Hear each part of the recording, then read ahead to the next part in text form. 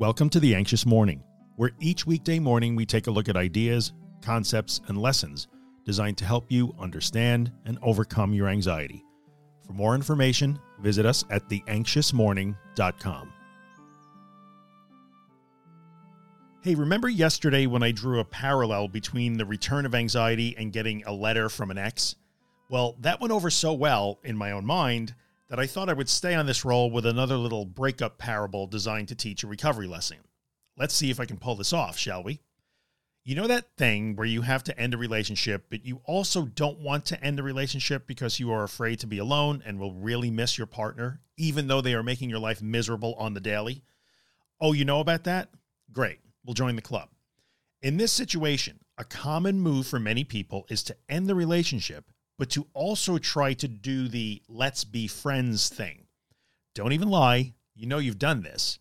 You break romantic ties and separate from each other, but you do your best to soften the blow and take the sharp edges off the feelings by being friends for some amount of time. Great plan, right?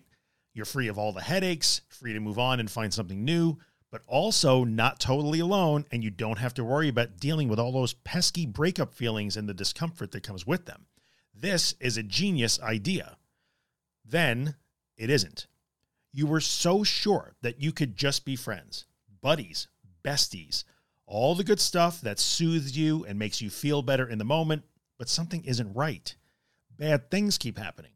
You're still sleeping together sometimes because you're still sharing things on an emotionally intimate level. You're still running to each other with every little life event because support, right? But next thing you know, you're pretty much right back where you were before the alleged breakup. Nothing has really changed. No progress is being made. You're scratching your head and wondering how this amazing plan that combined the best of all worlds has failed you. Why are you still stuck in this thing that you do not want to be in anymore? Sometimes when we decide that we want to recover and we resign ourselves to the fact that we must go toward fear and discomfort to do that, we also try to hang on to our old strategies and familiar responses and reactions to anxiety. Does this sound familiar to you? I'm ready now. Bring on the exposures. New relationship with anxiety. Recovery is possible, but it feels kind of scary to leave all my safety and soothing rituals behind, so I'll do both. I'll do the scary stuff and still have my old go-to rituals handy to take the edge off and keep me comfortable.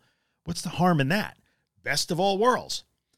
Except that 6 weeks later, you are wondering why things are not getting any better. You're still anxious, still afraid of every exposure like it's the first time, and still doing your best to smash your anxiety over the head with a bottle of lavender oil because you need to calm down. And you can't find any progress even though you're doing the things. Sometimes when we try to soften the blow and remain friends with an ex, we find ourselves wondering how we're at the same bar, having the same argument and complaining about the same issues that we always have. Breakups hurt. Missing someone you love hurts. It's hard work to do something so uncomfortable because you know it's the right thing for you to do.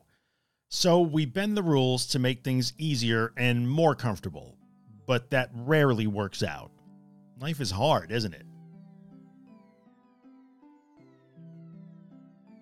If you're enjoying The Anxious Morning and you'd like to get a copy of the podcast delivered into your email inbox every morning, visit theanxiousmorning.email and subscribe to the newsletter. If you're listening on Apple or iTunes, take a second and leave a 5-star rating, maybe write a small review. It really helps me out. And finally, if you find my work useful and you'd like to help keep it free of advertising and sponsorships, you can see all the ways to support the work at theanxioustruth.com/support. Thanks so much.